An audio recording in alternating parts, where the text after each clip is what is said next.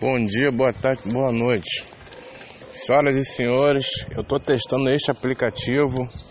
Estou fazendo uma pré-inauguração do meu canal aqui no podcast Cashbox. Estou testando ainda para ver se vale a pena. Já usei ele uma vez, ele deu bug nele. Esse bug fez fazer o download de áudios desnecessários, áudios indesejáveis. Esses áudios indesejáveis, tive que deletar eles. Eu tô testando esse aplicativo de novo para ver se vale a pena. Antes dele eu estava testando um outro aplicativo de podcast, que é da concorrência. Eu vou testar isso aqui de novo para ver se realmente vale a pena.